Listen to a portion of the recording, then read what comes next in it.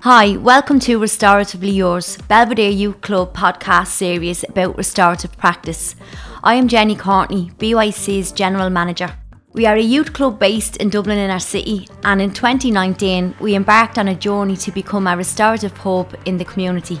Restorative practice, RP in short, is a philosophy and a set of practices focusing on building and maintaining good relationships and dealing with conflict in a healthy way when it occurs. For us, it has become the way we want to do everything. In this series, you will hear our story, the ups and the downs of our journey through different voices. Dorothy, our RP consultant, will guide you along the way. We hope it will be inspiring and enlightening.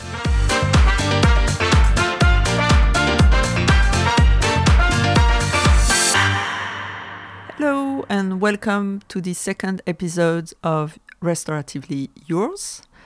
Today you'll hear about the refurbishment of the building as part of the project. So BYC building is on Lower Buckingham Street in North Inner City, Dublin, not far from Connolly Station. When facing the building, you don't suspect how big it is. It's a small terraced house with a basement. When you enter the building, there is a workroom for the staff just on the right. Then the stairs that lead to the first floor where the manager's offices are. The corridor from the front door leads to a first room for young people on the right with a pool table, couches, TV and computers. And at the bottom of the corridor, a huge sports hall. Stairs lead to the basement where you can find 3 more youth workrooms, the kitchen, the toilets, and a small room to relax. So if the refurbishment didn't drastically change the building, it did have a powerful transformative effect. And you'll hear from Dara, board member, Jonathan, and some young people on this topic. Did you know the youth club before it was refurbished? You know it had been... Yeah, how was it? This room was for art, but it was like a lot. The design was like dirty, or if like there was a lot more like grey, and now they've like made it all white and vibrant and stuff. Yeah, before you like it like that? Yeah, before it was very dull. Okay, great. Do you want to say something about this room? Yeah. It's a very nice room to come and just do music in and just feel free. So the other thing I do on the board is they ask me from time to time to do something with the buildings because I'm an architect. So when we were putting together the funding proposal for the restorative practice, one of the things we wanted to do was get the building ready and to be useful for that. So, you know, the Belvedere Youth Club has a long history. It was started in 1918. It was started because after the 1916 Rising, the middle of the city was a lot of it was destroyed, and people in Belvedere College were looking down at the city thinking, how can we help? And they kind of decided that they wanted to help kids. And they asked past pupils of the college to help out. So it became I think originally it was called the Belvedere Social Services Society or something like that. Anyway, they used to rent rooms around the city. We were on the south side in Pearse Street for a little bit, and then it moved to the north side, and it was around Gardner Street, and that's our main turf, if you like. That's a place we've been working in for the longest, and they moved around into different buildings. But in the 80s, they raised the money and they built this place here in Buckingham Street. So at the time, the hall was a big thing to have. is a huge benefit. And then underneath the hall is the basement where we are now, and there was a number of different rooms down here, and all the rooms had a specific purpose. So there was an art room, there was a drama room, there was a teenager room, we call it a Nicol room for a Nicol project. But the rooms weren't really used very well. And in the middle of all of that stuff, there was a lot of toilets and changing rooms and bathrooms, which also weren't a good use of space. And then there was no space for staff. There was no kind of manager's office. There was no place for a manager to meet with a staff member, for example. Or so while the building was big and it was useful for the young people and so on, it wasn't. As time went by, we'd always been a voluntary organisation. You just can't be a voluntary organisation anymore. It's a professional business, and professional standards are demanded from your funders and from the people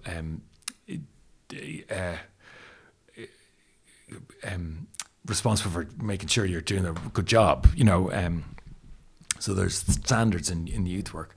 So what we did was we started looking at the kind of spaces that we wanted to have in the building and where we could find that extra space. So that was kind of simple in that we looked at all the space we weren't using well, like these changing rooms and toilets. They were taking up too much space. So we could redesign those so they took up a lot less space, and we could make the rooms either side of that block bigger.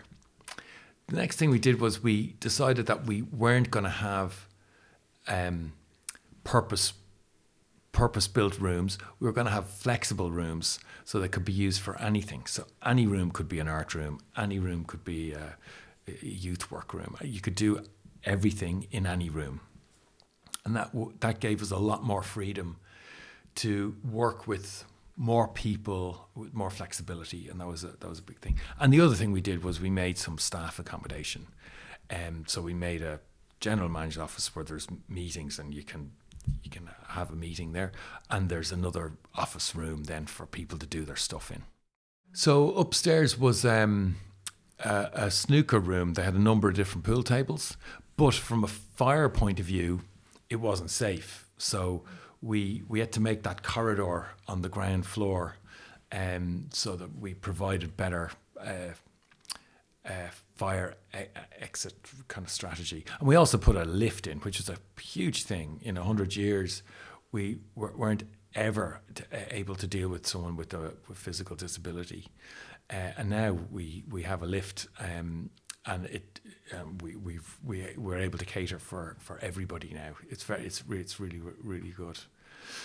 So then the next part of it was to kind of layer the restorative practice function on it. So what we did there was on all of the three youth work rooms on the basement, we have a circle or an oval on the floor, and we have an oval on the ceiling. And that's kind of brightens up the room. It makes it a little bit more interesting, and it's the kind of a little bit biophilic in that there's a little bit of timber, a little bit of colour, a little bit of natural materials, not all concrete block. But also it's kind of to set up the room for a restorative circle before and after we do anything.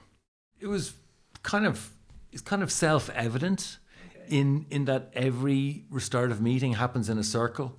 There's nothing in the middle as a barrier or a screen that you can hide behind. So it was that simple. It was a restorative circle, and the rooms weren't quite square, so we made them ovals rather than circles. But I just think it's like a touchstone in every room that, when you start a meeting like that and you're sitting around the circle on the floor and under the circle on the ceiling, it just holds the memory of what you're about. You're here doing whatever you're doing, and lots of people do lots of different things, but it's all within that restorative context. And it's just a reminder, a kind of touchstone, so that you're able to stay in touch with that idea. And it's very simple. It doesn't cost anything, but it's powerful at the same way. And it's a little bit like restorative practice. It doesn't cost anything. It's very simple, but it has a big impact. It's a powerful technique. The buildings itself actually are inconsequential. They're like a stage set. They just allow the drama to happen. So the process, like all of these things, actually getting to starting building, it takes much, much longer than the actual build. So when actual activity starts happening, it's actually fairly quick and straightforward, and all the money is spent in a flood. But actually getting from the start to that point takes a long time. So, the building itself took 6 months or 9 months or something. But we were in the middle of COVID, so we got hit by COVID, so it was delayed slightly. So I think it might have taken 12 months overall, which was, I think, pretty good under the circumstances. So then, at the very beginning, we started thinking about, making changes to the building. There was one conversation about that. And then there was another conversation about restorative practice. And then these two things came together with the bid for the CFI project. And we said we'll put in a proposal for it, and we said we'd couple the two things together. We do the building and the restorative practice, because they kind of both are symbiotic. They both help each other. And since the building was built in the 80s, really nothing had been done to it. So it'd been painted a few times, but there was things that needed to be done. Anyway, so we got the feedback first. You've an interesting project here, but it's not really meaty enough. Do you think you could put a bit more into it? Now we learned afterwards that actually our proposal, there was many different proposals put in, but our proposal jumped out at the people who were assessing them, but we didn't know. But the person the SMBC, we didn't know about SMBC at the time, but they wanted to spend more money than we had on our project. But they could see that the impact of our thing was deep and meaningful and targeted and so on. And I guess they also saw that we were an organisation that could deliver on what we were saying. So we'll think about it a bit more, and we rejigged it and whatever, and put it back in again. And then they came back to us and said, we'd like to talk to you about it. So then the first thing then was, from a building point of view, was getting planning application. And then we had to get a fire cert, and then we had to get we had to procure a design team to do the work. And we got a very good architect, Michael Gowan, they're no longer in business, but Michael Gowan was great. So he put together the tender package, and then it was all the funding approvals and all that kind of stuff. And then we started the work, and the first bit of the work was knocking stuff down and getting rid of.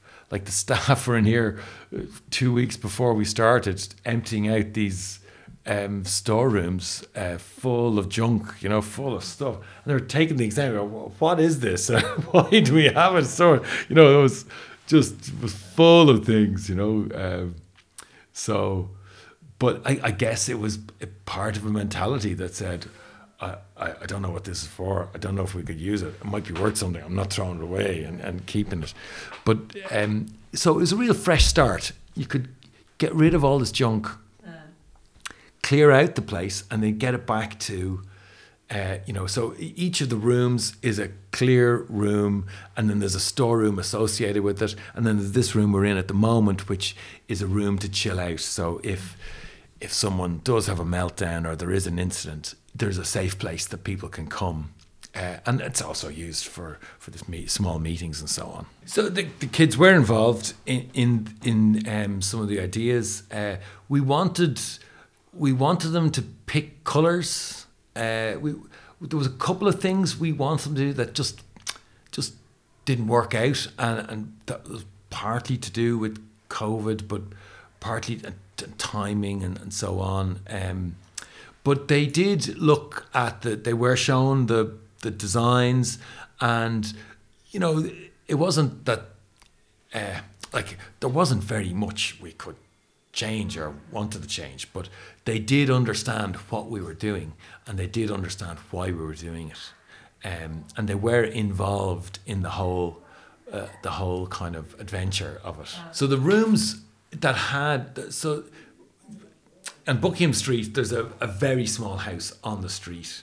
There's 2 windows on the first floor, and there's 1 window on the ground floor with a door. It's a very small little house, but the site goes all the way back through to Beaver Row at the back.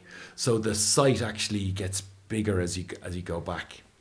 The hall is the biggest space, and we've put that where the widest part of in the 80s they put it where they could fit it. And they made it as big as they could make it. But that means that the rooms in the basement have very limited access to light. So there was light, you're able to get light at the back of the building. And so what we did there was there was a very kind of small window. We made the window bigger. We made it all the way down to the ground. There was a kind of drainage and flooding issues outside, so we had to sort all those out so the room was going to be safe. There was fire access issue as well, so we had to maintain all that.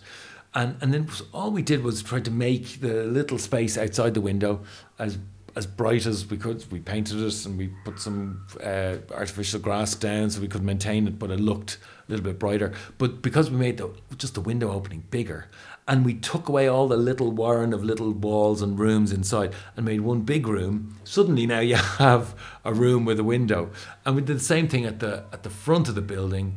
The window was there, we made it a little bit bigger, and the space outside, we just painted the space outside. So when you're looking through the window, you weren't looking at a dark, dank wall full of rubbish, And also, a lot of the windows here were in the past, there were lots of bars and grills and defensive stuff, So we tried to take away as much of that as we could as well.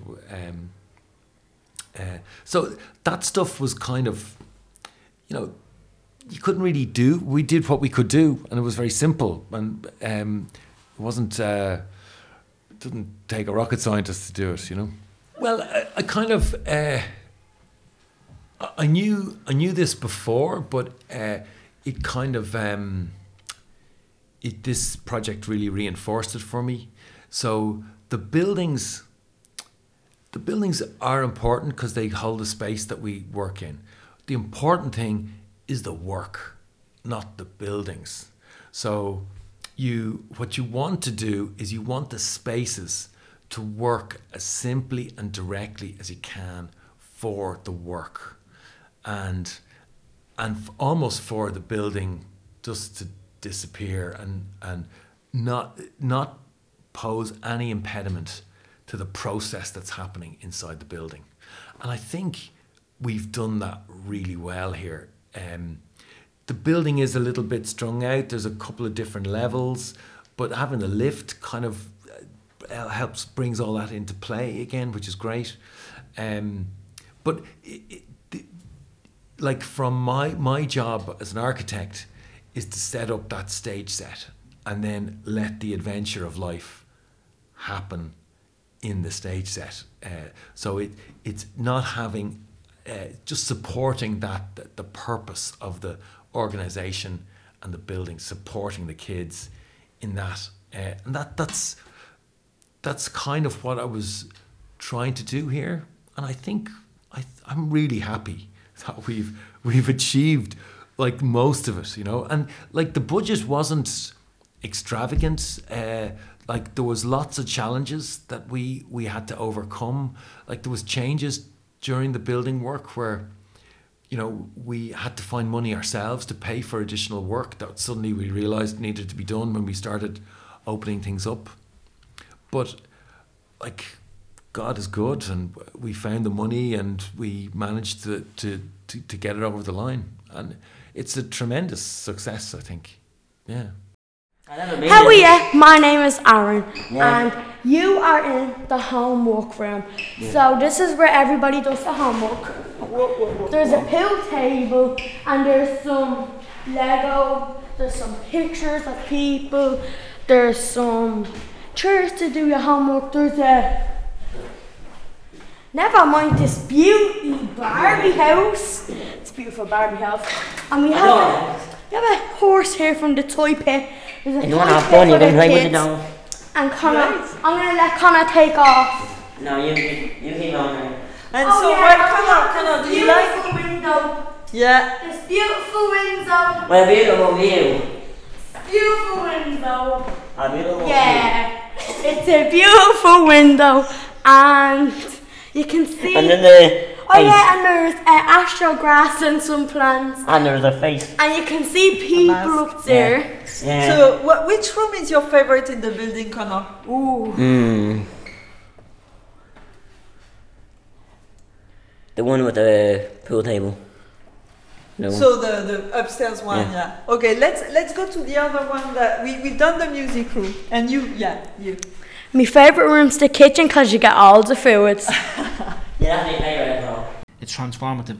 In the room we're sitting in now, this used to be the nickel project, the North Inner City keeps on learning, and it was a cold, dark room. You used to have boats in the corner, and it was a project for youth diversion where you'd come, basically if you were a bold child or if you committed a crime out in society. So you basically came through the youth club, look at all the fancy stuff upstairs. That was down here, and it was a very dark and dull. There was no lighting. There was lighting, but it was very dim. It was old. There was a lot of doors into different rooms. But the doors basically didn't have exits, so you'd walk into a room and you'd have to walk out the same door, and that was sort of very confined. And again, there was a bit of a sort of a stigma from upstairs, or you have to be a bold child to go down there. So a lot down here, there was very few programs apart from the art room down here where you come down here. So you'd only come down here basically in the nickel place as in a bold bad child, or you go and do a small bit of art, or you go down for some food. And the drama room basically was a pillar of vibrance, but that then subsided when Jonathan left previously, you know.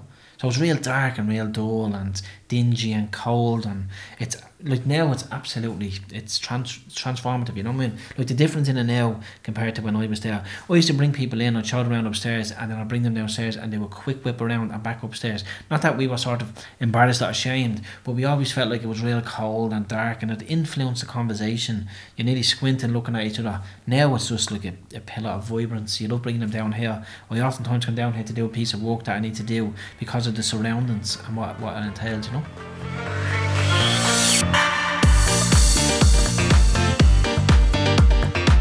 Thank you for listening to our podcast, and stay tuned for our next episodes.